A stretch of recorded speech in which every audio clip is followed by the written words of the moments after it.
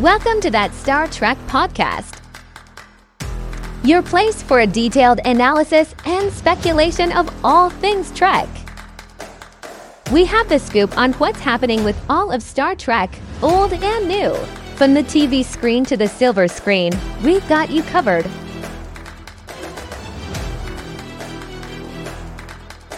Now, on with the show.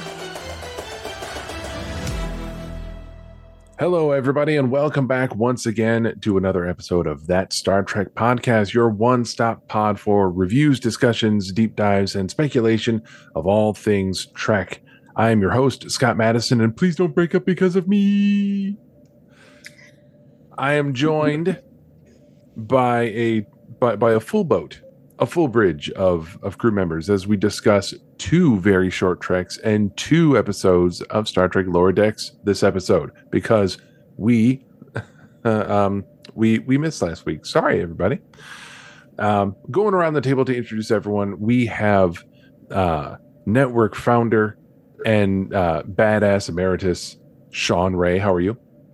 I got your orgy scene right here. How did I know that's what you were going to say?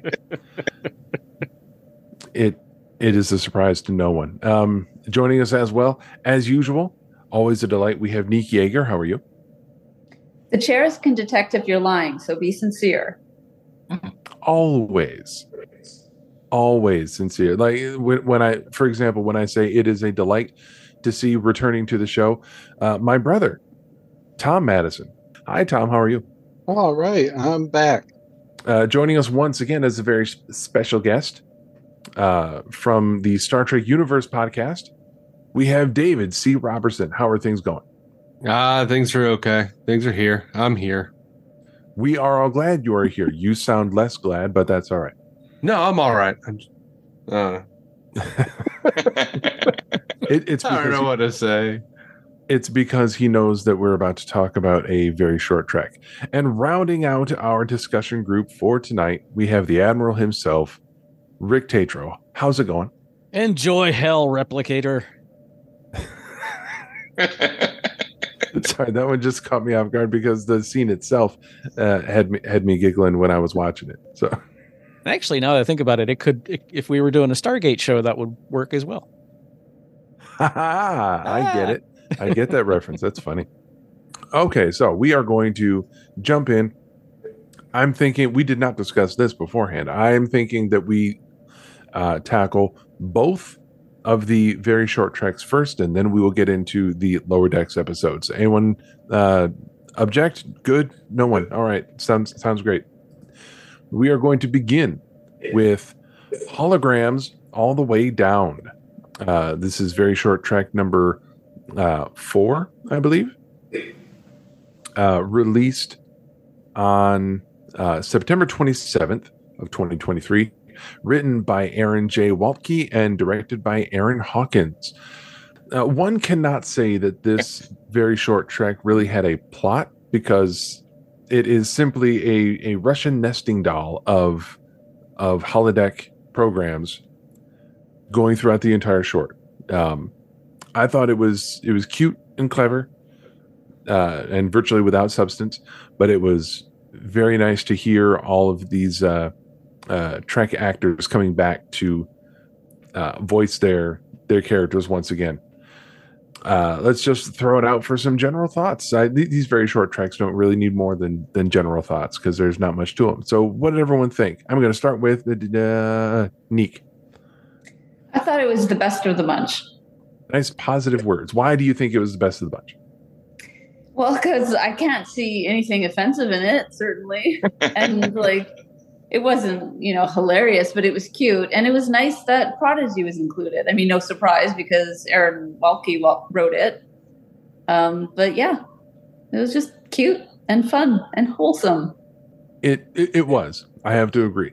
I enjoyed, not only was it all those things, because obviously it was, but we got another example of them realizing the animation style that they are parodying or paying homage to in these very short treks. And when the Prodigy characters showed up, they chose to I don't recall the original Star Trek animated series doing this, but it's been a very long time since I've watched them. But this is something that you would see from time to time in other animated shows of this style, like the Filmation style, where you have an item or a character that is like painted rather than animated in the same style as everything else, and just placed on the screen, and it might move a little bit to indicate movement of the character, but it's clearly done in a different medium and inserted into the animation. And they did that with those three characters from Prodigy. I thought that was, to me, possibly the funniest part of the short. I thought that they probably did that because they would get in a lot of trouble for animating those characters after they've shut that whole series down. But I personally thought it was a little bit lazy because it looked like they just cut them out of a picture and stuck it in there. But other than that, I thought the episode was great. I mean, it was really short. It's the shortest one of the whole series. I think it was like 2 minutes long. It was done.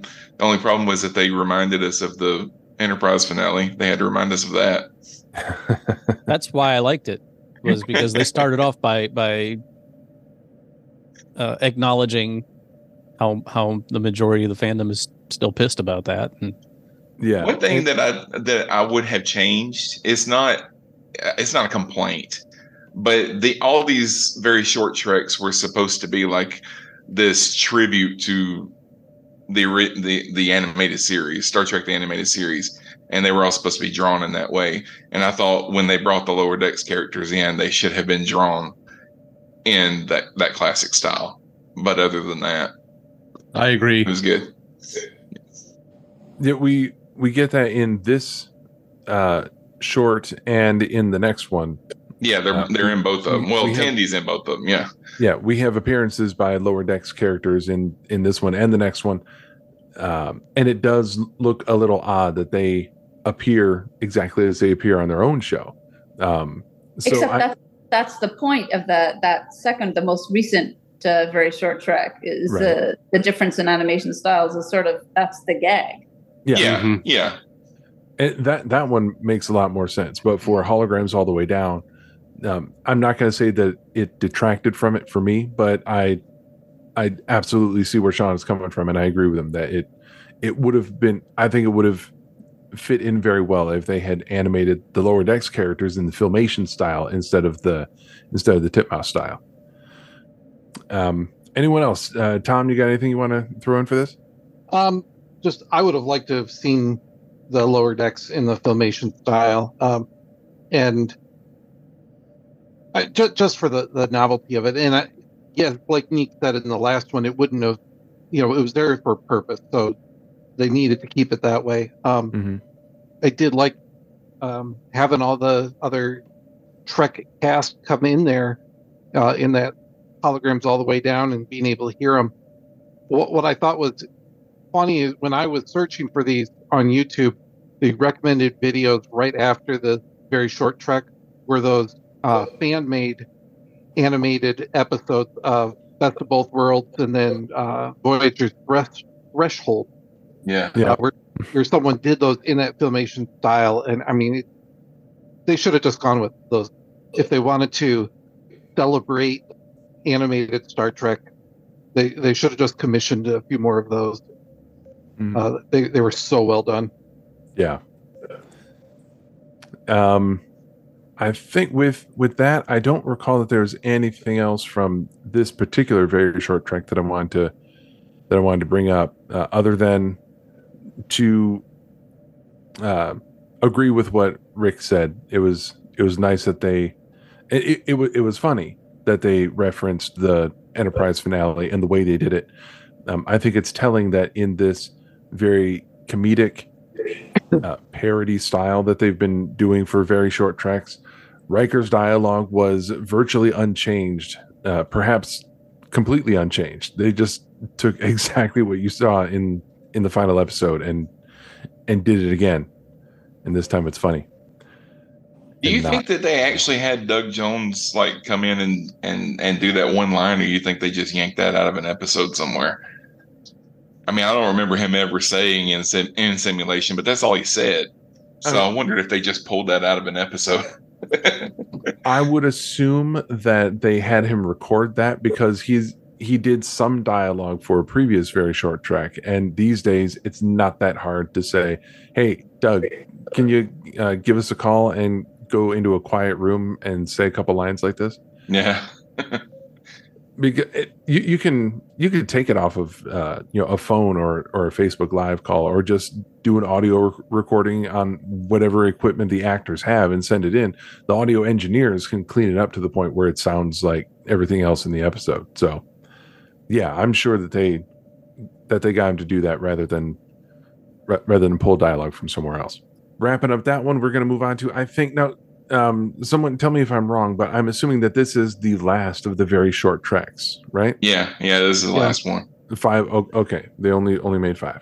So the final very short track, which aired on the 4th of October 2023, directed by Aaron Hawkins. There is no writer's credit on the Memory Alpha page, so I'm not sure who wrote it.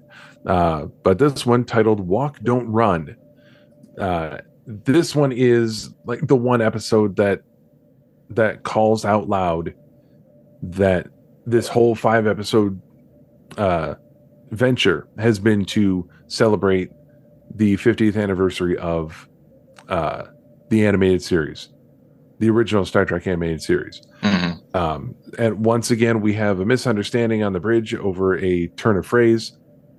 And Scott, Rick, help me out, because again, it's been so long that I don't know the names of the other 2 crew members. There's Scotty and who else? Eric's and Mares. Eric's and Mares. I have 3 legs. I can run very fast. I have 3 legs. I'm incredible at running. They believe that Tendi is talking down to them and saying that their show was bad while the new stuff is good. And then someone talks about an orgy scene, and we all knew that was coming. And then we have appearances by Sulu and Riker, and then things just break out in a song, and the whole thing gets crazy. What did everyone think of this one? Rick, what did you think of this final very short track? All right. I mean, it was fine. Yeah. Dave, what did you think of this very short track? Rick's afraid he's going to start an argument every time he opens his mouth. Dude, that is the least thing I'm afraid of. I didn't see the whole thing. It was going to be funny because I was going to follow up immediately by saying, "Oh, that's right, you didn't see it." But then other people just kind of jumped in and started talking, which is not really all that new for this show. Tom, what did you think of this very short track? Yeah, they're done. You and Rick, we cannot shut you guys up tonight about these very short tracks. Just on and on and on. Neek, you've got to have something to say about this one. I don't care what it is, anything. I think it was meant to be like a parody or homage to 70s cartoons that always had musical numbers in them. Yeah. Like right. the Archies, that sort of thing. I think that's thing, yeah. Yeah, I think that's what they were going for. And the stock footage. Yeah, exactly. And so I did think that was cute. I thought it was funny how, like you say, they put in that stock footage, like the animals fighting, but they put it in as though it was them dancing. And so I thought those bits were clever. All right. Sean, what did you think of this one? I thought this was the best one out of the series. I thought it was funny. And the guy that did Scotty, I thought he did a really good job. His name I thought that was Chris doing, and I looked it up and it wasn't. No, it's Carlos Alenzraki, and he's the original voice of the Taco Bell dog. Right. I mean, he's done a bunch of other stuff, but I didn't really think it sounded anything like even a parody of Scotty. I didn't care for that one. And then the one voice that I thought, oh, there's no way that's the real person. It actually was George Takei. Yeah. Yeah. I know he's getting older, but that was a real stretch until he said "oh my," which He said it once or twice, I think, in that episode. Yeah, I was gonna say voices sound a little different from a deathbed. Oh, Ooh, ouch. Ah, What? What? What happened? He's in good health. Have you seen those abs? Nice. I enjoyed the extra long name for the style of music that Riker's band does. I thought that was funny. I didn't love the fact that they put like an entire song into that musical number. I thought with the style of these very short tracks, a quick little ditty rather than a full-on song might have been more fitting. But I'm also usually not all that keen on full musical numbers getting dropped into any program. If it's a musical episode like Buffy or Strange New Worlds, fine. I know to expect it and I can be prepared going in. But it's something that's made it a little bit more difficult for me to watch, say, for example, Bob's Burgers, when somehow the production staff got the idea, hey, people like that song, let's do another one. Hey, people like that song too, let's do another one. And it's, if I pick a random episode, it feels like I have a better than even chance of finding one that has a full musical number in it for no reason. I feel like part of that is stuff like Rick and Morty will put out, like, have like a song in a montage or have like a weird song, and then they can sell it on iTunes. Yeah. So everyone's homework, go check to see if the song from this very short track is available on iTunes. Don't actually do that because I don't want to know the answer. Does anyone have any final words for this very short track or the series of 5 overall? Thank God it's over. Yeah, I can't help wishing this had been the first one, because if this had been the first one, I would have. I mean, it was fine. I enjoyed it. I had forgotten. I forgot all about it, so I didn't rewatch it. I only saw it when it first came out, and I'd completely forgotten about the Scooby Doo song, Neek. So thanks for reminding me. I got a kick out of that. Yeah, but overall, if the and Dave, I think you're the one that mentioned this the last time you were here. If this was supposed to be a tribute to TAS, it fell very flat for 3 of the 5, in my opinion. Yeah, and the last 2 were like they were fine. They were fine. They were but I was already not thrilled with by the time we got to the ones I liked, I was already over with it. I was done with it. I didn't care anymore. Mm-hmm. I wonder if, we'll wrap up with this and then move on to Lower Decks. I wonder if it might have served them better if instead of doing 5 really short shorts in this style, if they made one special episode in the style of the original animated series and bring in, characters from across the franchise from different series and different time periods. You could couch it as an original animated series episode that happens to bring in some time travel and have a bunch of people come in and tell all the jokes you want, make all the references you want, but make it original TAS special episode and just have one regular length episode and put it out and call that your tribute. Well, something that just occurred to me, TAS was actually the first Star Trek I watched in real time. That dawned on me last year, and it was sort of oh wow. I'd been watching Star Trek for quite a while in reruns, but TAS was the first Star Trek that I watched as it aired. And I've always been a defender of TAS. It's been shit on by history far more than it deserves. And that's that we could go on. I could go on for hours about that. I won't, but I think especially the first 2 episodes of this perpetuated the animated series was crap, so we can just even as a tribute to it, we're going to crap on it. And I think that may be a big part of why I had such a problem with the lack of cleverness, in my opinion, of most of these very short treks. I don't find that these were crapping on TAS. I found myself wondering when you say, and Rick, this is not to say that I think you're wrong, because as I am known to say, I can see where you're coming from. I don't think I agree with it. I'm thinking back to, at this point, I honestly can't remember if this is the first one or the second one, where Spock is in charge of the entertainment for the holiday party. That's the second one. Yeah. Okay. The first one was they're on the bridge and bunch of misunderstandings. And thinking on that one, at best, if they were making fun of the original animated series, then I would say what they were aiming for was to make fun of the way that they would design alien species on that show, and that's a stretch for me to say that they're making fun of it for that. I'm wondering if just the way that they were leaning into the original Filmation style,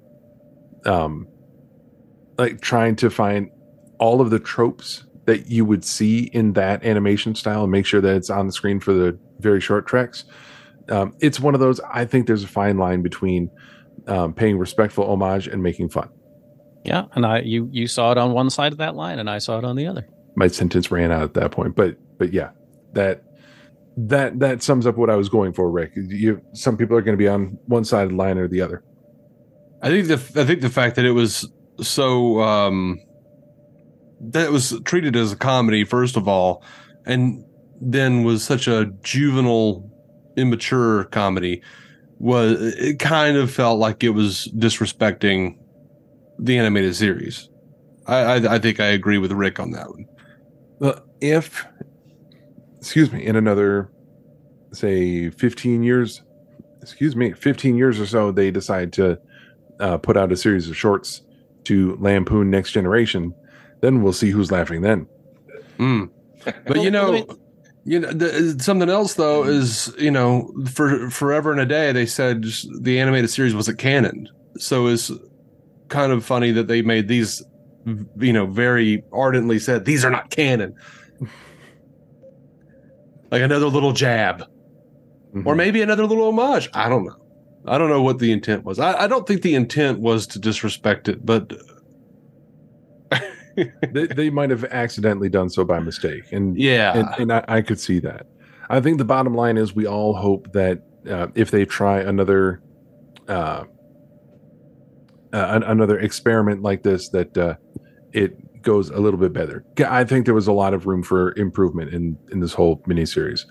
So if they try it again, we'll see if they can zero in a little bit better. And with that, we close the book on Very Short Treks, and we're going to move on to part 1 of our 2-part main course as we discuss season 4, episode 5 of Star Trek Lower Decks, Empathological Fallacies, written by Jamie Loftus, whom I have heard on so many podcasts. It's rather surprising, and directed by Megan Lloyd. As normal, we're going to go around the table and we're going to see what everyone thought of this episode, just in brief. Sean, how do you feel about this episode? I mean, I liked it.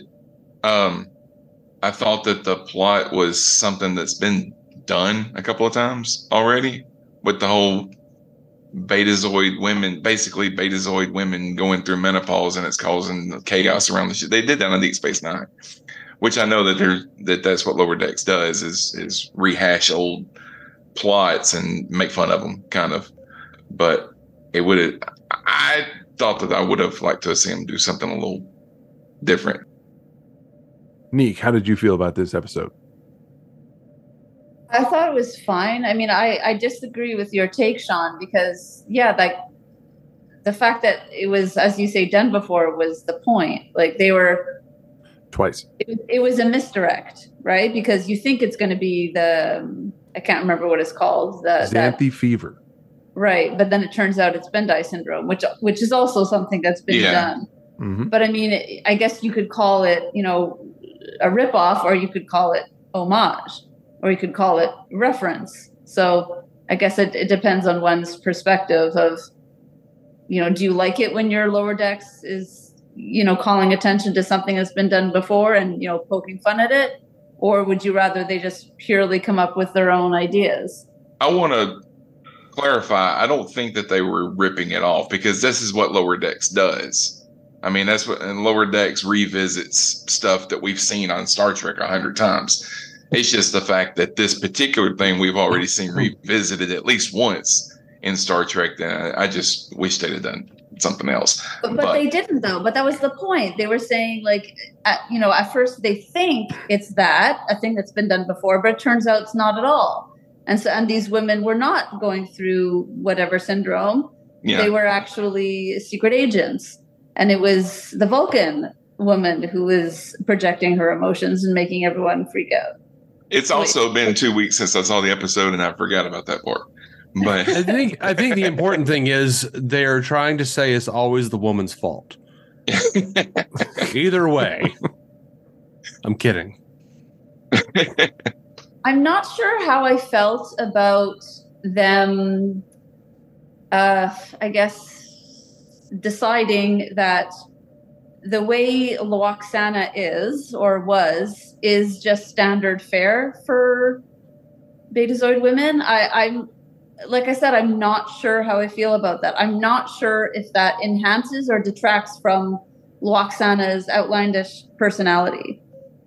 Like, I get the gag that, it turns out this is perfectly typical behavior, and like maybe all high status women on Betazoid are, an exaggerated version of like the Real Housewives. Yeah. But so like, I get how that's funny, but I also wonder if, like, I don't know, there was something so unique about Lwaxana, so singular, that to now retcon that turns out she was just like super basic.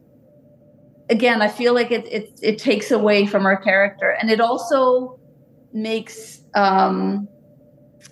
Deanna's reactions to her a bit more bizarre, because if Deanna grew up on Betazoid and she grew up in a social set where like everyone is like this, again, I'm not sure she would have that exasperated reaction. I feel like she'd be a bit more like, oh, here we go, here's my mom, being her. So I don't know. Like, again, I don't have this thought fully formulated, because I'm of two minds. Like, I got the gag. I thought it was funny, but I also wonder if it takes away from Lwaxana. My question, though, is were they actually like that? Because they were secret agents. Were they just mimicking someone Federation knows of who's renowned, like Lwaxana? And right, that's how I took it. That's how I saw it. It was that was their. They knew that Lwaxana's brashness was something that a Federation captain would put up with, and so it made a good cover. Maybe also a bit like. Also a bit like Bruce Wayne acting like that. Yeah, no one will suspect they're Batman. That's what I was kind of thinking. Like, I was having the same thought as both of you, that they were being characters while they were conducting this mission, but I also feel that who they really were outside of the characters that they were masquerading as part of their mission was not given a whole lot of focus. So it was, especially the first time I watched the episode, very easy for me to see them as how Neek described them first and secret agents second, because that's how we're introduced to them, and they are Lwaxana like for so much of the episode that it's easy to forget that they're not really acting that way by the time the episode comes to an end. That's not what you remember. You remember them acting like the Betazoid women that we've seen already. I don't know, but even in their private telepathic communications, they were being pretty catty with each other. Yeah. But were they that might have just been influence? stereotype. I'm sorry?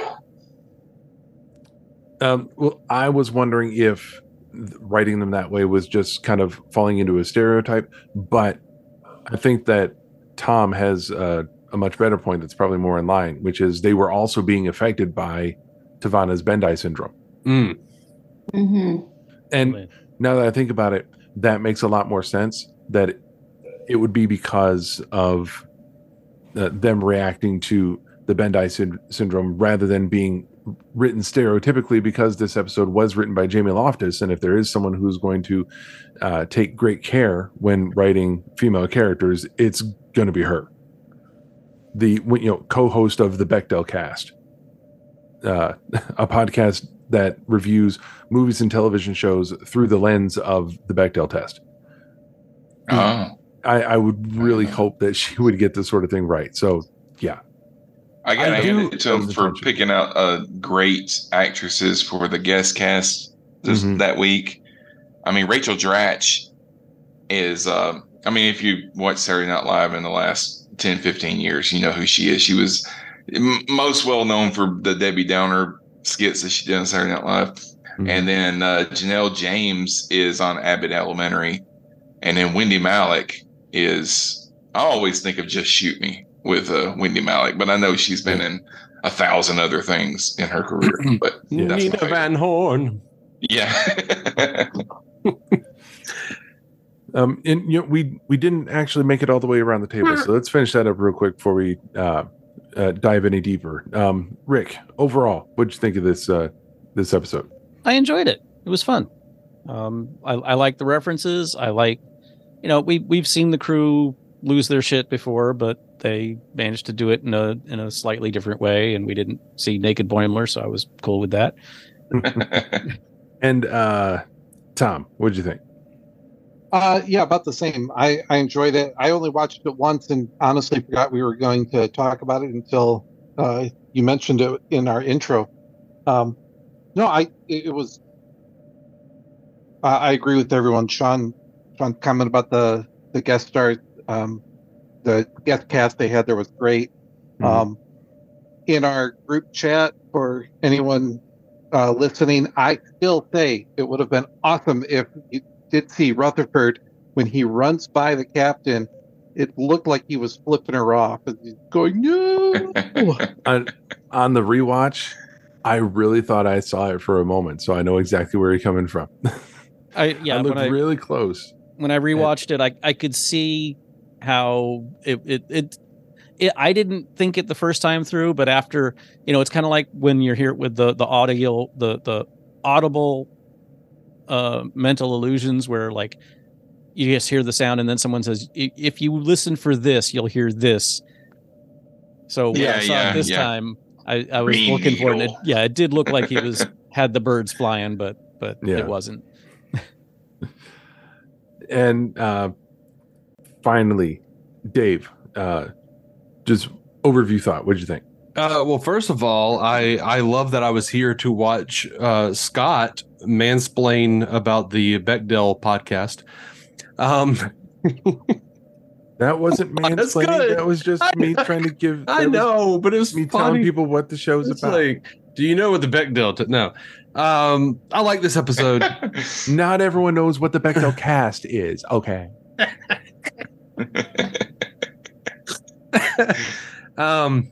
No, I enjoyed this. I love Gabrielle Ruiz as was her name Talin? Is that right? She's Talin, yeah. They've been doing such a good job fleshing her out as a character over this season, and this episode was really good. It was no exception. I felt like it was like super dark to give her Bindi syndrome. Nobody cared. Early onset. Like, my co-host Matt on Star Trek Universe thinks that it was like a possible early onset Bindi, like that she didn't actually have it, but I was pretty certain she did. Or that they were, but he thinks they were just kind of likening it to that. So the dialogue was like, there are Vulcan things like Bendai syndrome, but they didn't actually. They never actually said she had it. Yeah, I hope not, because I like her character. And I loved her on Crazy Ex-Girlfriend. She was fantastic. I didn't realize that was her until this week. Yeah. I looked it up. Yeah. My wife and I used to watch Crazy Ex-Girlfriend. She was great on that. That was a great show. That was a web show, right? No, it was a television show. Oh, okay. It is solid. Give it a shot. Go deep dive it, man. Throughout this episode, I was trying to take notes on, like, what are some plot points? What are some interesting things to discuss? And for this one, I really only managed to take a lot of notes about just things that you notice on the screen. Some are just visual gags, and some are in the dialogue. Like, for example, I noticed during the opening scene when they're escorting the Betazoids, that when the one makes a comment about sturdy crew and is making a bit of a pass on Jack, that whalebone went right up his crack. I mean, yeah. Wow. Yeah. the animators made it very clear what was happening there. I like that we get a dialogue reference to Angel One. I liked that it was actually. Yeah. I like the Malcolm Reed puzzle in the security quote unquote training program. Clang goes the batleth against the armor of your heart. It's been getting a lot better in workshop. And one small detail that I noticed, and it's not a funny detail, it's not a reference to something. It's just a thing, a detail that they put in that I really appreciated seeing. In the bar, when everyone is going nutsy and having their party times, there is a female Starfleet officer in Operations Gold standing on top of the table, and she is wearing an Operations Gold hijab. Yeah, we've seen her before. Has she been on before? I missed it. Is she the one with the visor as well, or is that No? That's another one. That's another person. Okay. Not the one that I saw in this episode. I know we saw the woman with the visor a couple of times in this episode, but yeah, we've seen the hijab before. Okay, well, then I was not paying close enough attention, unfortunately. I like when the Betazoid, I don't remember which one it was. I think it was the one that Rachel Dratch was voicing, and she made a pass at Ransom, and he's like, "Oh yeah, I get off in 15 minutes." Ew, you're too easy to get. I like it when they're hard to get. Now you see that's where I kind of got the impression of they were putting on the facade of Lwaxana, but as soon as Ransom called their bluff, they're like, no, sorry, you weren't supposed to want that. Yeah, that was supposed to make you uncomfortable, and you'd go away. Yeah, that was fake. I was just faking it. But I don't know. They were kind of vague about the whole thing, but it's Lower Decks, so they don't always explain everything. Right. Another thing that I've always felt needs better explanation because it's presented to us in so many different ways. The neutral zone doesn't always make sense.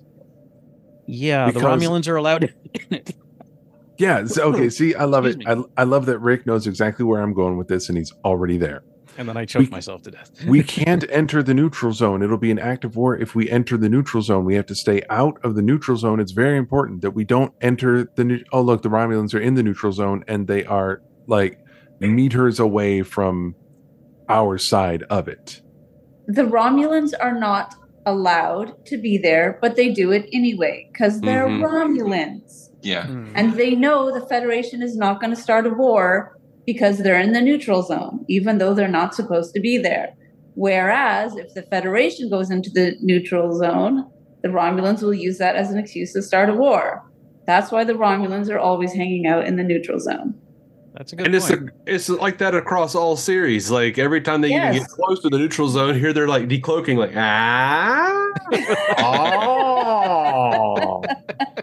we are here waiting in the neutral zone, the place where no one's supposed to be, just in case you enter the neutral zone. There's Romulans that spend their entire career just sitting on their side of the neutral zone, waiting. It's to catch a Federation. We'll lurk there.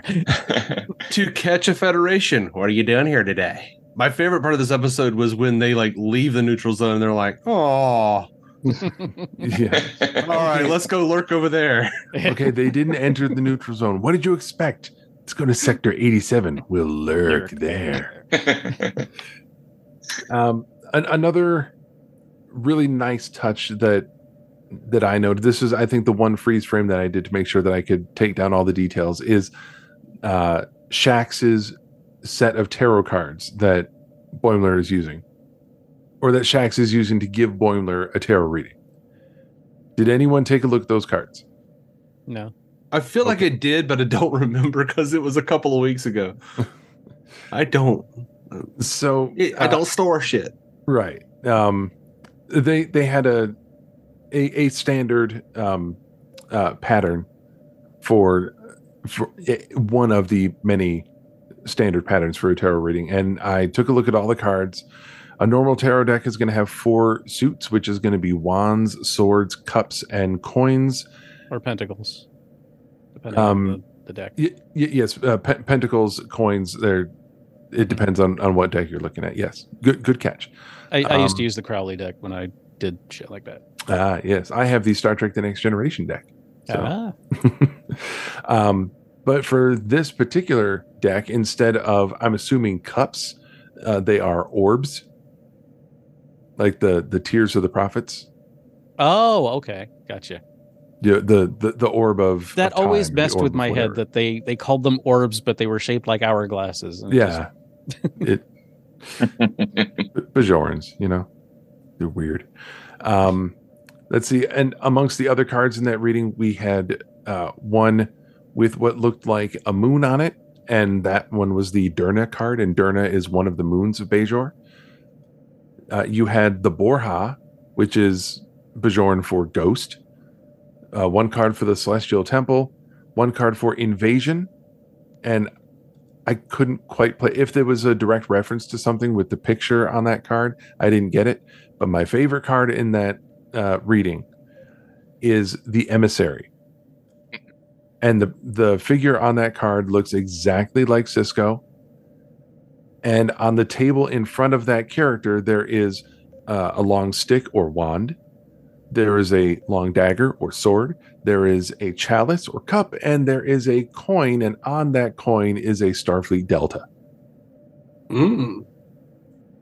Okay. So details within details. That was my favorite card of the reading. And now I want that whole deck. So I'll just keep my eye on Etsy. Someone will eventually design a Bajoran Tarot deck with those cards included, and it'll be a lot of fun. You're right. And if they don't, you can design it. I could. I could. And then I will get hit with probably with a cease and desist. Nah. Have you seen Because Etsy? Have you looked up Star Trek on Etsy? It's lousy with copyright infringement. I'll be the lucky one that gets busted. Yeah, I've been that lucky one. Oh, I was like, oh, look at all that, and they're like, nope. Hell, you can't What? do that. what about this guy selling the shirts of Scotty drinking his beer? Like, no. We're gonna You let that must guy stop. stay. He's been up for 3 or 4 years, but we don't want your shit online. All right. I'm quickly running out of details that I noticed in the episode. So, are there any other things that other people noticed? References, Easter eggs, any other plot points that we want to bring up? Nope, I'm good. Nothing? No, I Tom, don't remember it well enough. Give us something, Tom. You're being the quiet man. Per memory alpha, and I'm looking at a screen shot of that tarot deck. The other character on there was supposed to be Lee Nala, All right. the Bajoran freedom fighter. Okay. Hmm. Okay. I can. Maybe, but I fulfilled my producer role for this episode.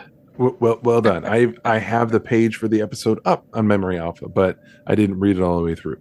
But that makes sense. I'm picturing that card in my head from when I looked at it, and it's got Lee Nala's hair. That's for sure. Wait a minute. That card had the one figure in the center holding, I think, either a sword or a phaser, Mm-hmm. and he had Lee Nala's hair, and there was a pair of legs in the foreground. Now that I think about it, they had to be naked Cardassian legs. So that was whatever the name of that gull was that he killed, who had just finished bathing. All right, dudes, you are getting deeper than even I would go talking about warp drive. Let's go.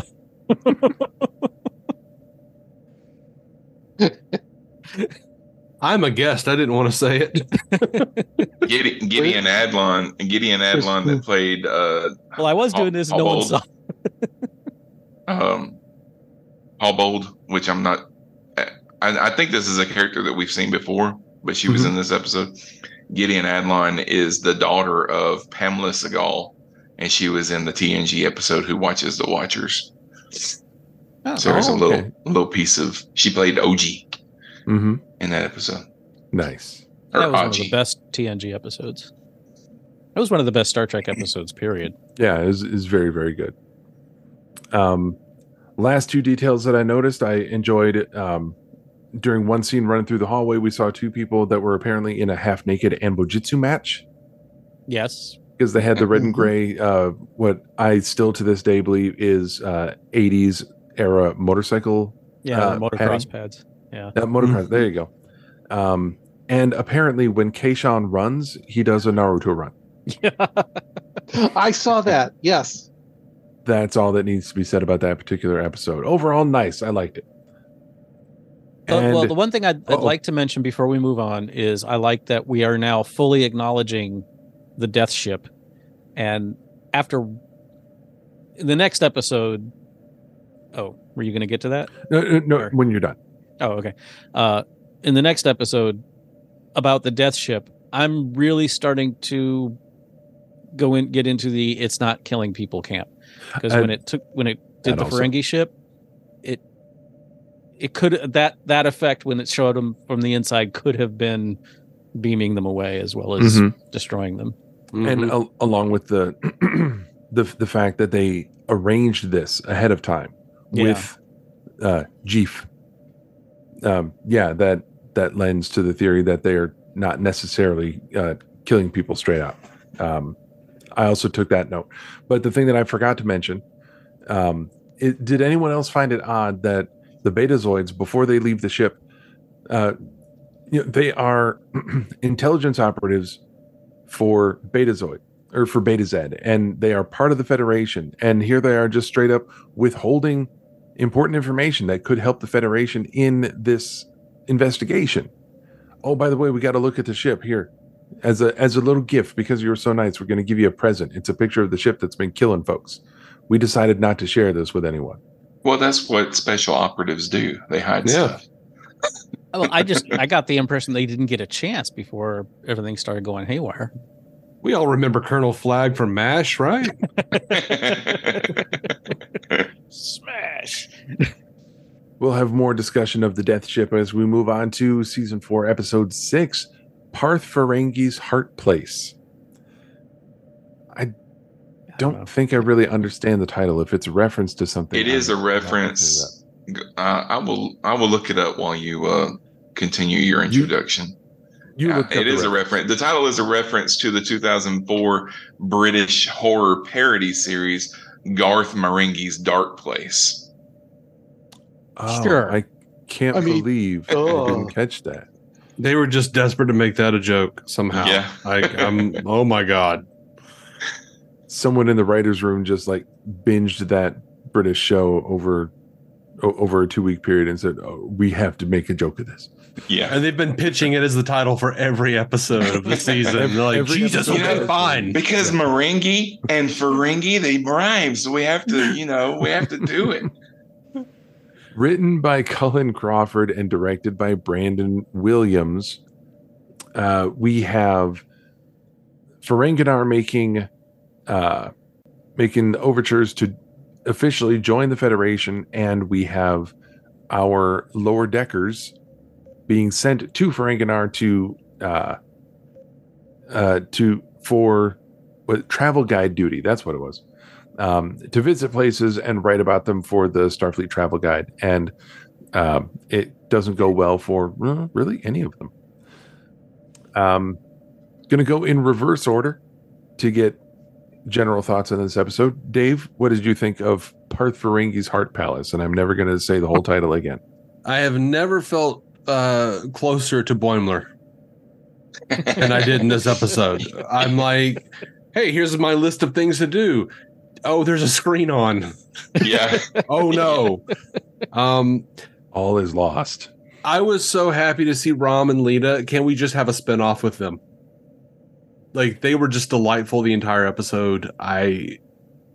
My heart was very full, to quote Michael Scott. I wanted more. I miss those guys. They were a joy. Even though, well, I don't know about other people, I could tell that Max Grodenchik was not wearing his Ferengi teeth. I knew you were going to say that. It's fine. I did too. Because he's still great. And Chase Masterson, I think, is just lovely inside and out. No, I enjoyed it. I'm curious to see how they're going to pick up some of the stuff, like Mariner's behavior in the future episode. I'm sure that she's going to be having a realization or an epiphany coming up. And all the stuff with Tendi and Rutherford, you know that it was just they've been hearing the fans. My 16-year-old daughter, has shipped the two of them, even though I know we're against that as a, or at least there are some that are militantly against those two getting together, possibly. And I think this was them addressing that, and no, it's not going to happen. But I thought they had a good time with it, and I really enjoyed that Federation Experience restaurant they went to, and seeing all the little homages in the background. Lots of little details. Yep. Like the Jeffries Tube entrance here, red shirts. I know there was a Guardian of Forever in the background. That was nice. Oh, I missed that one. But Purple. My favorite little detail about that restaurant is, if you're listening closely, the Jerry Goldsmith theme is playing in the restaurant. That's the ambient music that they have in there. Rick, what did you think of the episode? I'm kind of 50-50 on this one. The stuff I liked, like Rom and Lita, the Starfleet experience or whatever, which did any of y'all make it to the Star Trek experience in Vegas? No, I wanted to. Oh my God. Those ships hanging up there. Oh yeah. That was the entrance. So I managed to get there once a couple of years before it closed down. And that was the entrance, was a Galaxy class and an Intrepid class right at the opening. I got to see pictures in Star Trek Communicator magazine. That's as close as I got. They also had an Enterprise refit. They didn't have an original Enterprise up there, but it was still, I mean, they were like, 20 feet long. These models were huge. It was awesome. Overall, though, it was all right. It wasn't bad. It's largely forgettable. I don't like where Mariner's going. I thought we had kind of done that with Mariner a couple seasons ago, and now she's sort of backsliding. And yes, I was very anxious that this was going to end up with Tendi and Rutherford thinking, oh yeah, we do love each other. But I liked how it ended up, that was okay. That was okay. It did, I don't want them to be anything other than friends, and that's where they are. And I especially love the ending. They were like laying on top of each other and like, yeah, this is better. This feels right. I give credit to the writers that they had me going. They did have me thinking that, are they going to have a realization and start dating by the end of the episode? But I think they did have a realization, but they suppressed it at the end. Yep. I think they suppressed it because they didn't want to not be friends or whatever. Because Rutherford said, "You have beautiful eyes." I think they realized that they do have feelings for each other, but at the end of it, they suppressed it because it's a cartoon and you can't really have character growth in a cartoon. Yeah, I definitely think. Well, I don't agree with that. I think they have been slowly growing the characters, and just like with Mariner, and it not being time for her to completely have unpacked all of her baggage, she still needs to be backsliding and trying to figure out like what the hell is going on with me. Like Tendi and Rutherford, I think they very clearly like had these moments where they were saying stuff that were like having these little like micro realizations and then blushing like, shit. Yeah. Like, I think they're just not ready to risk the friendship and risk what they have to delve into that yet. I think they probably are in game at this point, the way that they were kind of fleshing it out. But and I'd be happy with that.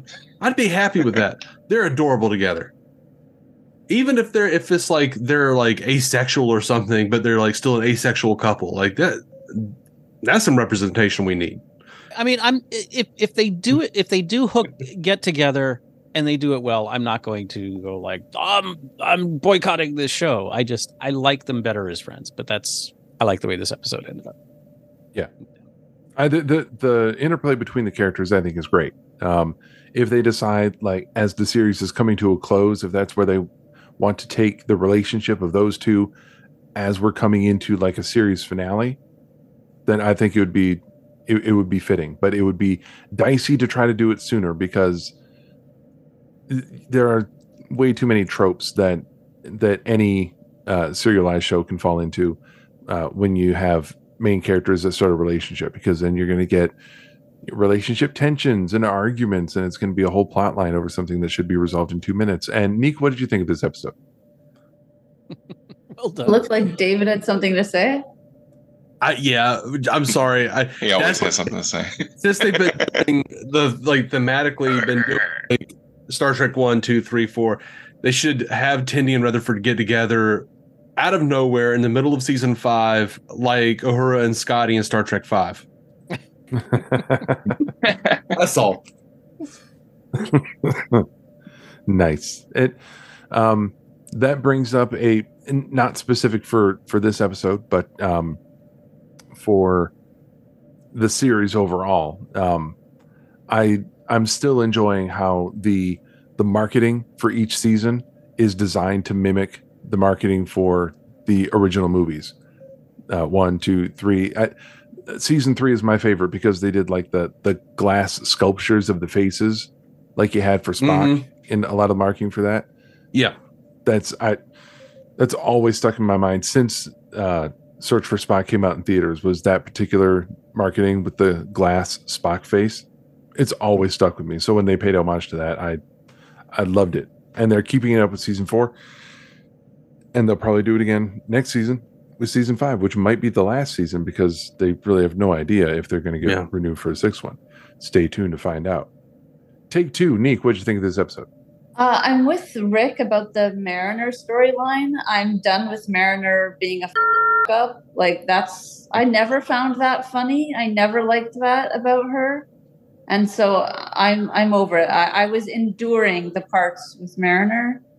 The parts with Rom and Lita, it was funny. I mean, Rom being obsessed with baseball was hilarious. And I liked the resolution to that one, like that, it's all a test. So that was good. The Ferengi tourism stuff made absolutely no sense, but it was so funny. It was so good. I mean, all the stuff like the parody of, a rom-com where two people have to pretend they're in a relationship and then they inevitably fall in love. So the misdirect, and then, they decide they don't want to be together, and all that weird stuff with, I can't remember his name, the bird guy. Miglimoo. Mm-hmm. I mean, it was just that entire storyline was so absurd. It was delightful. Please don't break up because of me. But I was my mouth twice. But many times I was just like, this just, I mean, how long has Rom been Grand Nagus? Because it doesn't feel like enough time for Ferengi society to be that humanized. But I was like, whatever, the gags are funny, I'm going to go with it. But I did like, I don't know if any of you caught it, there was like in the Love restaurant, briefly you see in the background a naked Ferengi woman, and I was like, yes, thank you, finally, because up to that point I was like, are you even going to acknowledge, you know, traditional Ferengi society? So I really liked that they threw that in there. And all the stuff with Boimler in the hotel room, I mean, chef's kiss. Like you said, Dave, I mean, yeah, getting caught up in a TV show when you're meant to be doing something else. We've all been there. And him making fun of like ads and TV shows while something very akin to the Paramount logo is behind him. Yep. Fantastic. I mean, I took a note of that one because I didn't catch that. No, I missed that. Yeah. He's just, they can put products right in the show. It's Well, like I caught mind the line. control. I didn't see the Yeah. There's the wall art hanging behind him in his hotel room. It's the Paramount mountain with stars, and the stars twinkle after he says it. Ding ding ding. Yeah. I think my favorite part of this episode was the Dominion War Memorial. And it wasn't names of people they lost. They were like, it was prophets that they lost during the war. Mm-hmm. And the one for Iggy, like, so many lost prophets. Dude, I was laughing so hard I had to stop the show for a minute. I did like Mariner's line at that point where she says, wow, you Ferengi really are on brand. As far as the first season, I'm sorry, go ahead. No, I'm sorry. I was just gonna answer Neek's question. The first season of Lower Decks takes place 1 year after Nemesis, which was 4 years after the end of Deep Space Nine, and this is 4 years after that. So Rom has been Grand Nagus for 8 years at this point. But didn't Zek make it legal for women to wear clothes on Ferenginar when he got with Moogie? Yeah, but that was not long before. So that was maybe 10 years. Yeah, and there's a difference between something being, you know, legal or illegal and real cultural change. It takes more than a decade for a society to completely upend. Well, as far as like but it's fine. Yeah, as far as like the women, I like the idea that the women almost wholeheartedly just accepted clothes. Or like, no, thank God, finally we're wearing clothes. I like that idea, even if it's not necessarily realistic. I mean, men stopped shaving lines in their eyebrows pretty quickly. We used to do that, or we didn't, but guys used to do that. You know what I wish anymore. You know what I wish had stuck around for us men? Those like really like finely crafted cod pieces, like with like lions' heads. Star Trek did get rid of the scant rather quickly. What did you think of the episode? I liked it. I it wasn't one of those episodes that I laughed out loud a lot, but I did find humor and I appreciated things. I'm like Dave. I really enjoyed the Boimler storyline, even though that was like the C plot of the episode. I found it to be the most humorous. You mean they can actually just lie to you? You're like, yeah. It was less humorous for me and more depressing and relatable, but yes. Right. The especially the Ferengi TV stuff was almost like right out of Futurama. Mm-hmm. I kept expecting a Slurm commercial. No, they did have Sluggo. We had Sluggo, Sluggo. yeah. We had Sluggo Cola. This happens to everyone who drinks it.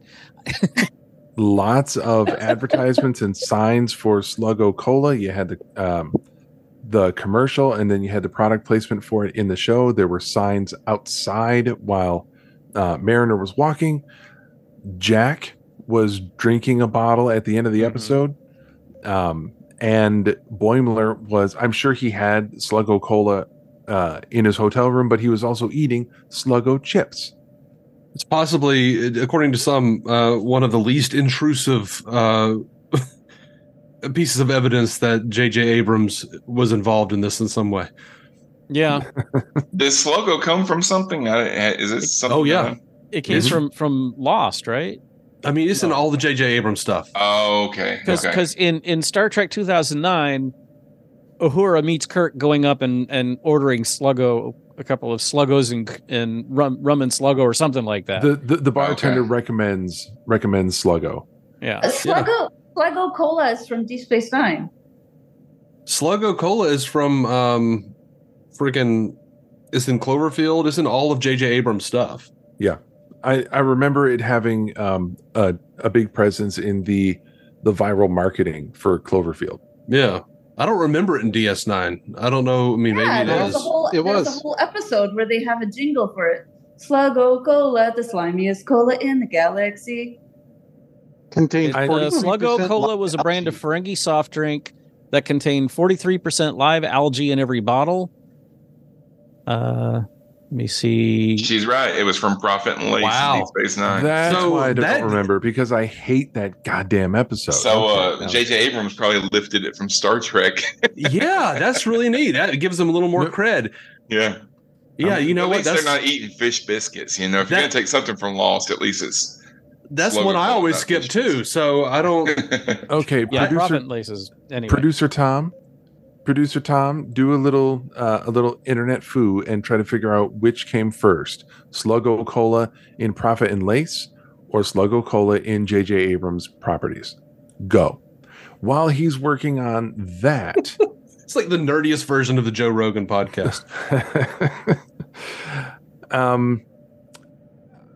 I remembered what it was I was going to mention earlier, and this was connected with Neek pointing out that. It was good to see a Ferengi female with no clothes. Don't take that the wrong way. Don't take that out of context. But to show that was so good. Some people are still following the societal rules that came before Zek started making changes and Rom took over. I also found it interesting that it didn't take very long in the grand scheme of things for this hotel that Rutherford and Tendi are staying in. There's a female changing room with a female wardrobe. Why would a Ferengi hotel room even have a room for women to change their clothes? I took note of that when watching the episodes. That there should only be one room. Point of order. The Lost thing was Slusho, not Sluggo. Oh, the Lost and Cloverfield. J.J. Abrams has been putting Slusho in all his stuff. Yeah. Wow. Well, it's then close. In that case, if it's Slusho for Abrams and Sluggo from Prophet and Lace, then Star Trek 2009. That was on, because I know that the bartender recommending that particular drink to Uhura was a J.J. Abrams reference, so that would have been Slusho. Well, yeah, directed that one. Sluggo being all over this episode is referencing Prophet and Lace. Mm-hmm. All right. Yeah. Well, to be fair, in like 2 or 3 instances, I did say I don't remember on this episode. Right. I'm also like, can I just say it looks like, one, Rick is holding a TOS phaser. I am. But 2, it looks like he's drinking from a Love is Blind chalice. Like one of the golden cups from Love is Blind. That's just totally what it looks like. You're being filmed right now. I don't know what Love is Blind is, but okay. Sure you don't. I don't. You met your wife in a pod, didn't you? Reality television. Oh. Yeah. Then I'm glad. Girl, some of the best trash TV. But yes, I am playing with a phaser. Yeah, he does that when we start getting on topics that really I found it. I was going through a drawer and I found my phaser, and I keep it. Rick is always playing with his phaser. There you go. He's always playing with something. That's why I have to wear glasses now. He's always playing with something. I'm just glad it's a phaser this episode. Yeah, and he's already done the putting the phaser to his head, ready to end it all. Already earlier. Recorded. Oh, you did see it. All right. Of course I saw it. I choose to ignore it. I'm not here to make that was my homage to Archie Bunker. I'm not here to podcast what you want to podcast. I enjoyed when Rom they called him Grand Nagus, and he said, call me Nagus. Okay, Nagus, Grand Nagus. Yeah. Now, that one line actually made me laugh out loud. That one part, yeah. Chase Masterson her voice has changed a lot since she was on the show, because I didn't think that was her until the end credits, and it was like, I think she's like 60 years old now. I know everybody's voice changes, but she just didn't. I was like, oh, what a shame they got Max Grodenshick, but they didn't get Chase Masterson. And then the credits ran. I was like, oh, that is her. Okay. I don't know if you've heard, Rick, but voices sound a little different when you're in your deathbed. But the thing is, I've heard her on like lots of podcasts talking about her charity I can't remember the name of it now. The Heroes or something. It's an anti-bullying charity, and it's really fantastic. I've heard her on lots of podcasts, and she and that charity work is what I meant when I said beautiful inside, Dave. Oh. Well, unfortunately, I think there might have been a thing she was going for with the character in this, because Lita was kind of an airhead on Deep Space Nine, and she was obviously not that anymore. Yeah, she's much smarter than she used to be. I think she was always smart, but she was always smart, playing the role. She was always smarter than what was often being presented in the episode, and I think that Chase was affecting a higher, lighter voice. That's what I was talking about. I mean, I'm not saying that she sounded like an old woman. She just didn't sound like Lita to me. Yeah. She was not putting the same affect on her voice. That's for sure. Did anyone notice while they were setting out all the hors d'oeuvres and the appetizers for the signing ceremony, and Neek noticed it? That's right. I want that charcuterie board. Oh, the Enterprise, yeah. the Enterprise-shaped charcuterie board, which is available in tons of places on Etsy. That was a fine thing. Mm-hmm. And I was like, if I ever served meats or cheeses, I would buy that board. Yeah. Other things that were noticed by me in this episode, Rom and Lita, instead of having Mehar do the Huparian manservant, this one doesn't have a name, but they have a female Huparian servant that follows around with them. We got a reference to Moab 4. The new regime on Ferenginar makes Moab 4 inside the dome look like Moab 4 outside the dome. Yeah, I meant to look that up, and which is that? Moab 4 is the planet from the TNG episode, The Masterpiece Society, or as I call it, the boring one. Second season? Yeah, there's only one. No, that's like third or fourth. That's what I was thinking, Sean. I was like, oh yeah. That'd be season 5. Yeah. Season 5, episode 13. Oh wow! Okay, is that far in? Okay. Yeah, it's the domed, genetically like very specifically genetically designed society, like the perfectly genetically designed society. Yeah, that's the one where they accidentally it's a masterpiece of bland clothing and bland people. Yeah, that's the one where they accidentally had a pro-life message and got a lot of hate, and Rick Berman had to come out and say, like, no one on here meant to do that, you know, because it was Geordi saying, like, well, if I saved your society, and I wouldn't have been born in your society or something like that. Oh, that's right. There was a it was like stellar core fragment was heading for the planet, right? Yeah. Yep. I remember that part. There was a lot of Rom loves baseball talk in this episode, which I know Rom played baseball in that episode, the Take Me Out to the Holosuite episode and everything. But Max Grodenshick he was a professional baseball player. So I think he might have like wanted to put some of that stuff in there or something. Because in that episode they made Rom play left-handed because they didn't want to show how good Max was and actually playing baseball. Let's see anything else that I noticed. When Rutherford and Tendi were trying to come up with cute names for each other, Rutherford gets a little bit flustered and calls her a muffin top. Yeah. I just thought that was funny. I thought that was a clever little joke. And we had Don't forget that Mariner ordered a dagger of the mind on the rocks. Dagger of the mind, yeah. Oh, I loved that. I loved that.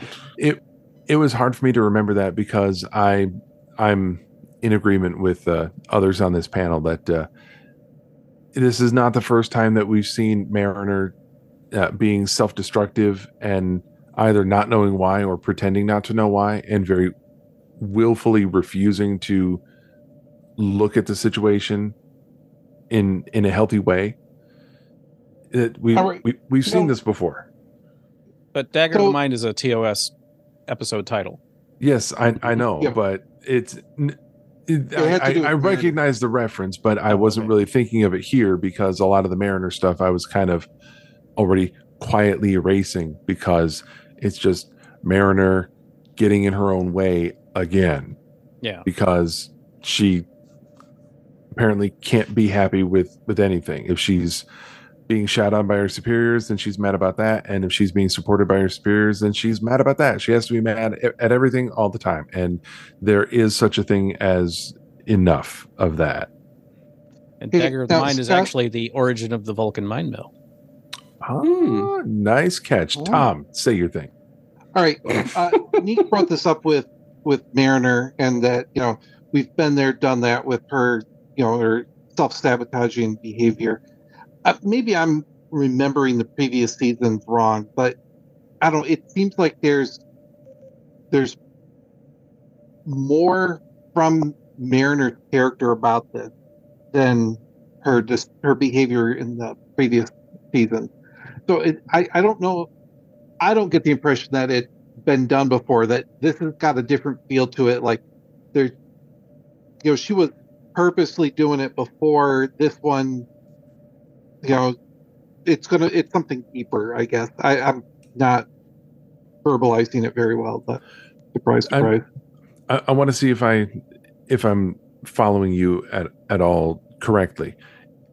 It sounds like you're saying that in previous seasons she has been getting in her own way on purpose and she knows why but doesn't want to say, whereas this time she's getting in her own way and even she doesn't understand why she's doing it.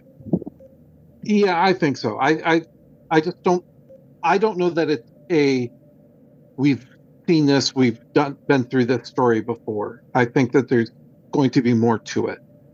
I think some of it's got to do with the fact that when you're doing a sitcom, which is what Lower Decks is, if you let your characters grow too much and they changes the dynamic of what was successful in the beginning, and then you start running into things like having to introduce Cousin Oliver to to come in and redo some of the stuff that fans liked from the beginning. So if Mariner just started becoming a model officer and not having her demons or whatever, then it would change a lot of what was successful from the first season that people liked, so.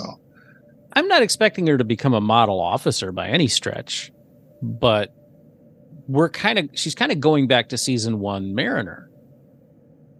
And I agree. I dig what you're saying, Tom, that even she doesn't know why. I just wish they could pick a different way of showing how she's uncomfortable in her current situation without just totally backsliding to, and ignoring 2 seasons worth of development. Well, okay, I think that's what I think what they're doing though is that like now she's sort of stuck in this position where Ransom's going like, I'm not gonna demote you. You have no choice. Like you are on the track. Like you're not gonna be demoted. You are stuck. And that's how she feels. So like now she's like rebelling. She's going even more against the grain back to like season 1. Like they're ramping up to something. There's some reason that she's doing all this. That she feels this way. That's what people do in real life. Mm-hmm. Yeah, and if it ends up paying off in a good way, and we'll look back on this at the end of the season, I'll go, yeah, I was totally wrong. Right now, this is not the Mariner I want to see. But yeah, if it pays off later, that's cool. Could it be that because we've seen Mariner in many instances over the past seasons talking up how capable she is, and other people have said it too, that she is a very capable officer and she's been to a lot of places, she's done a lot of things. Could it be that now that she finds herself in a position where she has been promoted, she has an XO who is who is behind her legitimately and wants her to succeed and wants her to rise in the ranks. And now she's realizing that it's all been bravado. While she does have a certain amount of experiences and talent, she doesn't truly believe that she is cut out for advancement. Could she be afraid that, oh, if I have a supportive XO, then I might eventually become a full lieutenant or a lieutenant commander? I can't pull that off. I can't actually do that. I've only gone so high, and then I've sabotaged myself and gotten busted back down to ensign because she's scared of actually. It's a fear of success. Does anyone think that's a maybe? It's possible, sure. It could be a fear of commitment. Of like, because you notice her parents don't live together. They're still married, but they're off on their own separate career trajectories. Like they never see each other. If she gets to be a captain, will she be alone forever? You know, there's so many like ways they could take this. Yeah, that's an interesting angle to take. If I advance too high, then I'll be alone like my parents. Yeah, not bad. Then she's also actively sabotaged every relationship that she's gotten into as well. So. Yeah. And she very ardently does not want anything to change with her friends. Like she wants them to be in the lower decks forever. Yeah. No, just stay here where I am because that's where I'm more comfortable, is with you guys down here at my level. Which is what Tendi and Rutherford are doing. Like, it feels like this whole show is sort of like about people pushing beyond their comfort zones and learning how to be productive and well-evolved people. Yeah. Well, it's like we want to advance these characters to a point, but we don't want to advance them too much because the show is still called Lower Decks, and we want our main characters that we've been following to be the lower decks throughout. So maybe if we get the news that season 5 will be the last season, then they won't be afraid to do some of that growth in those last 10 episodes or something. Well, also, you know how fandoms are. If like you change too much too quickly, people start crying foul and being like, "It was unnatural." The growth wasn't natural. Writing. It was lazy writing. Yeah. So you've got to go to snail's pace. You can't let anyone have like a real epiphany. Hey, Sam and Diane slept with each other like episode 5. So yeah, and then they were on and off again for how many seasons? 5 or 6 seasons? Like yeah, 5 seasons. Yeah. All right. The last bit that I want to bring up, potentially a downer, but it'll probably be another example of me thinking too much about stuff, and everyone thinks that it's stupid that I mentioned it. Not stupid. Even considering. Nice. Even considering that this is Lower Decks, this is a half-hour comedy series. I thought, personally, that there was a little something missing, a missed opportunity when you have Rom, you have Lita, and his son, her stepson, was the first Ferengi in Starfleet, and there was no mention of Nog, no reference to or a bit of there's a word I'm looking for and I can't find it. Acknowledgement of Aaron. It wouldn't have had to be much, but just a little something. I see where you're coming from. I don't. It really didn't lend itself to discussing. Yeah, and that's the thing. Considering it's an episode of Lower Decks, I was simultaneously thinking I wish that they would at least make some mention, make some reference. Yeah, they could have dropped a line like at the point where Rom said that he would go ahead and sign the contract if he had said something like, "I love Starfleet, my son's in Starfleet," or something like that. Yeah, either my son is in Starfleet or my son, my son was in Starfleet. Something. It would have been really hard to find that balance point because it's something I wish that they had said something about, but at the same time, look at the setting, look at the context. It might not be a good fit. It would be a big tonal shift for a half-hour animated comedy to take a moment and get real about Aaron. Also, Star Trek hasn't had to deal with even though Aaron is no longer with us, Nog is still alive. If they deal with that, then they have to, essentially open the box and see if the cat is there. Nog, we don't know what happened to Nog, but we know that he did well enough that they named a ship after him in the 32nd century. Yeah.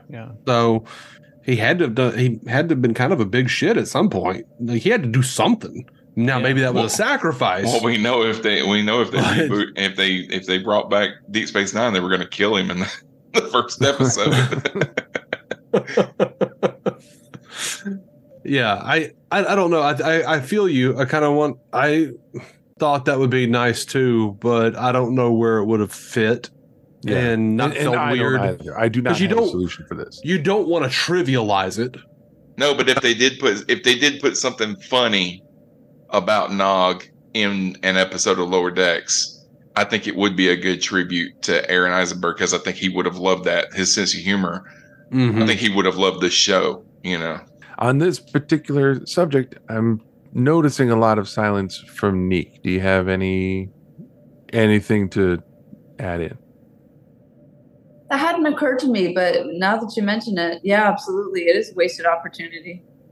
You're right. They could have very easily, when they opened the negotiations, it's like, oh, we're so happy to have Ferenginar in the Federation.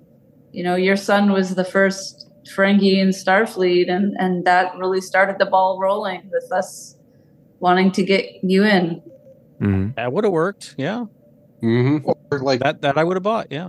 I like Scott's suggestion. I love Starfleet. My son is in Starfleet. That would have been good. Mm-hmm. Or someone on the Starfleet side trying to maybe curry a little favor. Hey, I served with Rom years ago, and he told me so much about you. And moving on. He hit me with his prosthetic leg. Well, didn't they kind of had like a little nod, weren't they? Wasn't someone trying to recalibrate a self-sealing stem bolt? Yeah, there was. Yeah, that was the beginning. Was yeah. Yeah, you mess with these so much, they probably won't even self-seal anymore. Yeah. I'm glad that Rom didn't make anybody kiss his little head in this episode. Phrasing. That was listeners. He's talking about the episode. That was a double entendre, but I couldn't resist. On that incredibly mature and highbrow note, I think that brings us to the end. Unless anyone else has anything that they want to mention. It was nice to see the Genesis device. Oh yeah, that was funny. The portable one. Yeah. And I haven't looked at it, but I think Jeef was also voiced by Eugene Cordero. It sure sounded like him. I kept looking for any of the other Ferengi in the episode that have been voiced by someone else. Like, I thought I heard Ethan Phillips in there, but they all sounded vaguely familiar, but they also may have just been doing Ferengi voices. That Eugene Cordero did Blongo. Jeef was voiced by Eric Bauza. He did Dar and Jeef, and Eric Bauza, looking at his... But Cordero did one of the Ferengi. Yeah, he's been in Prodigy and the very short treks and stuff like that. But Cordero's been on Wait, Don't Tell Me a few times. He's fun. He's very smart. Tom Kenny, who is famous as the voice of SpongeBob, was in this episode. He was Quimp, and he was the Ferengi view screen announcer. Okay. Also, another scene that made me laugh was the fact that they were going to make Rutherford and Tendi have sex in the little The booth. shuttlecraft. We're not gonna watch, but we're just gonna make it. Just gonna listen. That would be creepy if we watched. We're just gonna listen. The most noteworthy, I would say, would be Parth, the guy who's in the restaurant dealing with Tendy and Rutherford, voiced by Dave Foley. Yeah. Really? That's Mr. Boy. All American Boy. From News Radio. I know News he was in other Radio. stuff. No, News Kids in Radio. the Hall. No, Phyllis. I know it was in Kids Kids in the Hall, but I never watched Kids in the Hall. I watched did. News Radio. I did watch Kids in the Hall. You know what? News Radio for the win. News Radio Yeah. is one of my favorite shows of all time. News Radio is great. Oh, He's come so on. good in that. Better than the Chicken Lady. Yes. I actually saw Kids in the Hall live. They did a live tour one year, and I went and saw Mhm. them when they went through South Florida, and it was great. They were hilarious live. That's awesome. Out of all of our dozen of listeners, there's so many of them that are listening to Dave and saying, "I'm cracking your head." We're huge in New Zealand. And as all of us on the Zoom call watch Neek crushing someone's head, and we all wonder whose it is. I have a headache. Yes. I feel like she's been doing that the whole cast to all of us. How about the whole series? Okay, so I think that's going to bring us to the end of this episode of That Star Trek Podcast. Let's go around the table and tell all listeners where we can find all you various peoples. Tom, do you have anything that you want to share with the folks? I know you don't have a show of your own. No, I don't. So That I was guess, harsh.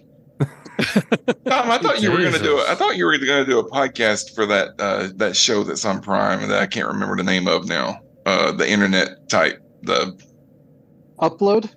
Upload. That's it. I Yeah. was, yeah. And we recorded all of one episode that went like 3 times the length of an episode of Upload, and then never got to it. But I do understand season 3 is coming up soon. So Are you saying that I can be long-winded on a podcast, Tom? I am offended. oh, and then you put the two of us together. So Is it laying next to several episodes of I'd watch that for $1? Absolutely. I thank you for. I was. Yeah. along with Geekly World News. Ooh, thank you, Tom. Now you see, there's no question that's a good enough. that Rick did give you the finger. All right. Which one of us here recently posted a show they said that they were going to do? I posted a show. I did, You Yeah. did. Moon Show. Moonshine. and so Moon did show. you, Rick. Well done. I mean, I put Neek- out my normal bullshit that I say I'm going to do.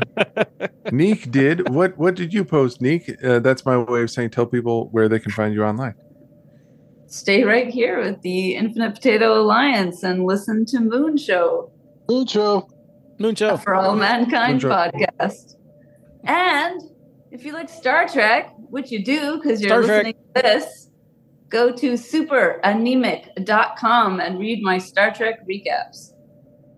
By the way, did you change the spelling on super anemic? Didn't it used to be AEMIC? I don't know what you're looking at. I thought when AEMIC That would be that would not be super anemic. That would be amic. anemic. Yes. never mind. I thought it used. I thought you used to use the European spelling of anemic. And, No, I've always used the American spelling. oh, okay. He does, however, say aluminium. There you go. And she says Z instead of Z. Rick, where can people find you online? You can find me right here on this show. You can occasionally find me on Captain Game Show. You can find me on Cosmic Potato. And for the month of October, every week I am releasing myself recording a spooky story. It's called Spooky Stories with the Admiral. It's on the Cosmic Potato feed. And I hope you enjoy them. And if you don't, I'm going to do it anyway. So. Is it like you going like, yeah, I was at the store and I was standing behind this lady and she was paying in pennies? No. The first one I released was that came out this weekend was H.P. Lovecraft's In the Vault. The next one will be The Raven by Edgar Allan Poe. Ooh, very nice. I'm not sure The what stuff that you know you won't get in trouble for. Yeah, I'm pretty much aiming for public domain stuff to be safe. All right, Sean, do you have anything that you want to share with the listeners? Yeah, I mean, you can hear me here occasionally on Cosmic Potato when we do that. We haven't done it in a while, and I don't know when we will do it again, but we will. But I do want to plug that once a month for the foreseeable future, I'm going to be re-releasing episodes of the Prime Direction podcast that I did for a while, Scott did for a while. I'm going to release those Hey, I did interviews. Yeah, I released yours last month. This month, I'm going to release another one. I don't remember who the second person that I interviewed was on that show. So you got that to look forward to. And also, when we are done with Lower Decks, we will have several months until Discovery comes out. And we are going to fill some of that gap with the Orville. So there's 3 seasons of the Orville, and we're going to go back and watch those and compare it and contrast it to Star Trek. So there you go. We're going to do that. And Dave, special guest Dave, where are all the places that people can listen to you? Okay, so Star Trek fans, I do Star Trek Universe. Me and my buddy Matt, we talk about all of the new stuff. We've been talking about Star Trek since we were 6 years old. We're just recording it now. And I'm also doing original series reviews on the same podcast with my friend Effie Oppelders. She's never seen Star Trek, so we're getting her fresh takes on this as we go. And I think we just what have we just put out? The Naked Time. And we'll be continuing that through the gap of new content. So come and check us out. We're not talking about the Orville. We're talking about Star Trek. We'll come over here and talk about the Orville. And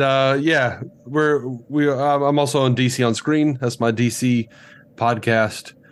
And if you want to see my shitty art, Drawing with Dave on Instagram. It is not shitty.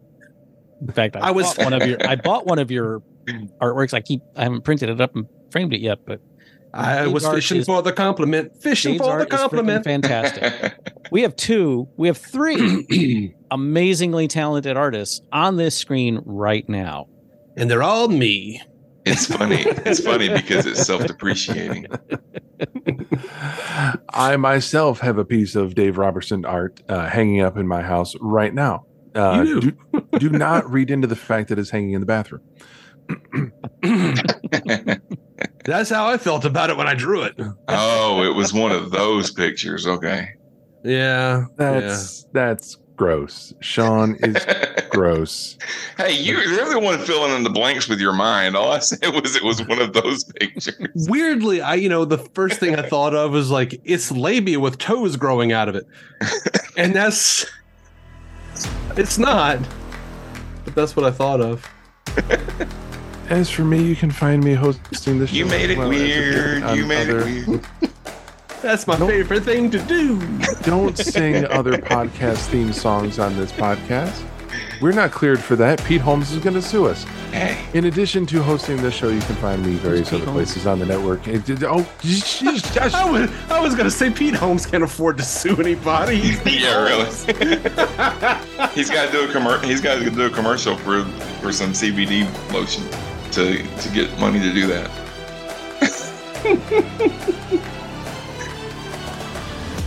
Thank you for listening, downloading, hopefully subscribing.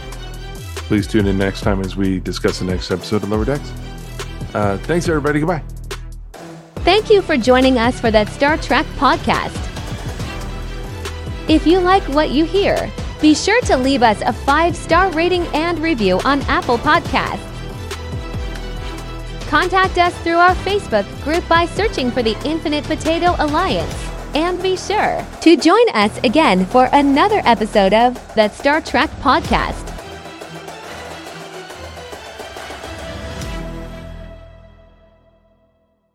Scott's getting pissed. Dave, I appreciate you being a greater agent of chaos than I am. That's my favorite thing. That's my favorite thing. And he also brings it out in others. Sean. Yeah. Oh. I'm a We bad know influence. that when I come on lately, I just come on to make fun of Rick and to be a dick to everybody else. I mean, it's like the color episodes of the Andy Griffith Show. You know? Andy's a dick. Chase Masterson, I think, is just lovely inside and out. I got to talk to her a little bit at last creepy. year's.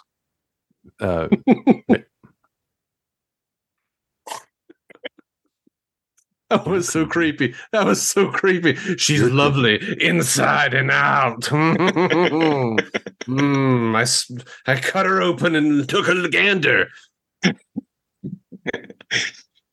Dave's going full Conan over here.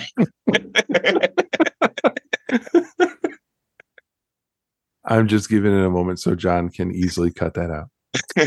Shiny organ baubles. John, don't you dare cut that out. I guarantee he won't. Tom, help us, Tom. What did you think of this episode? I enjoyed it. I'm curious to see how they're going to pick up some of the stuff. Like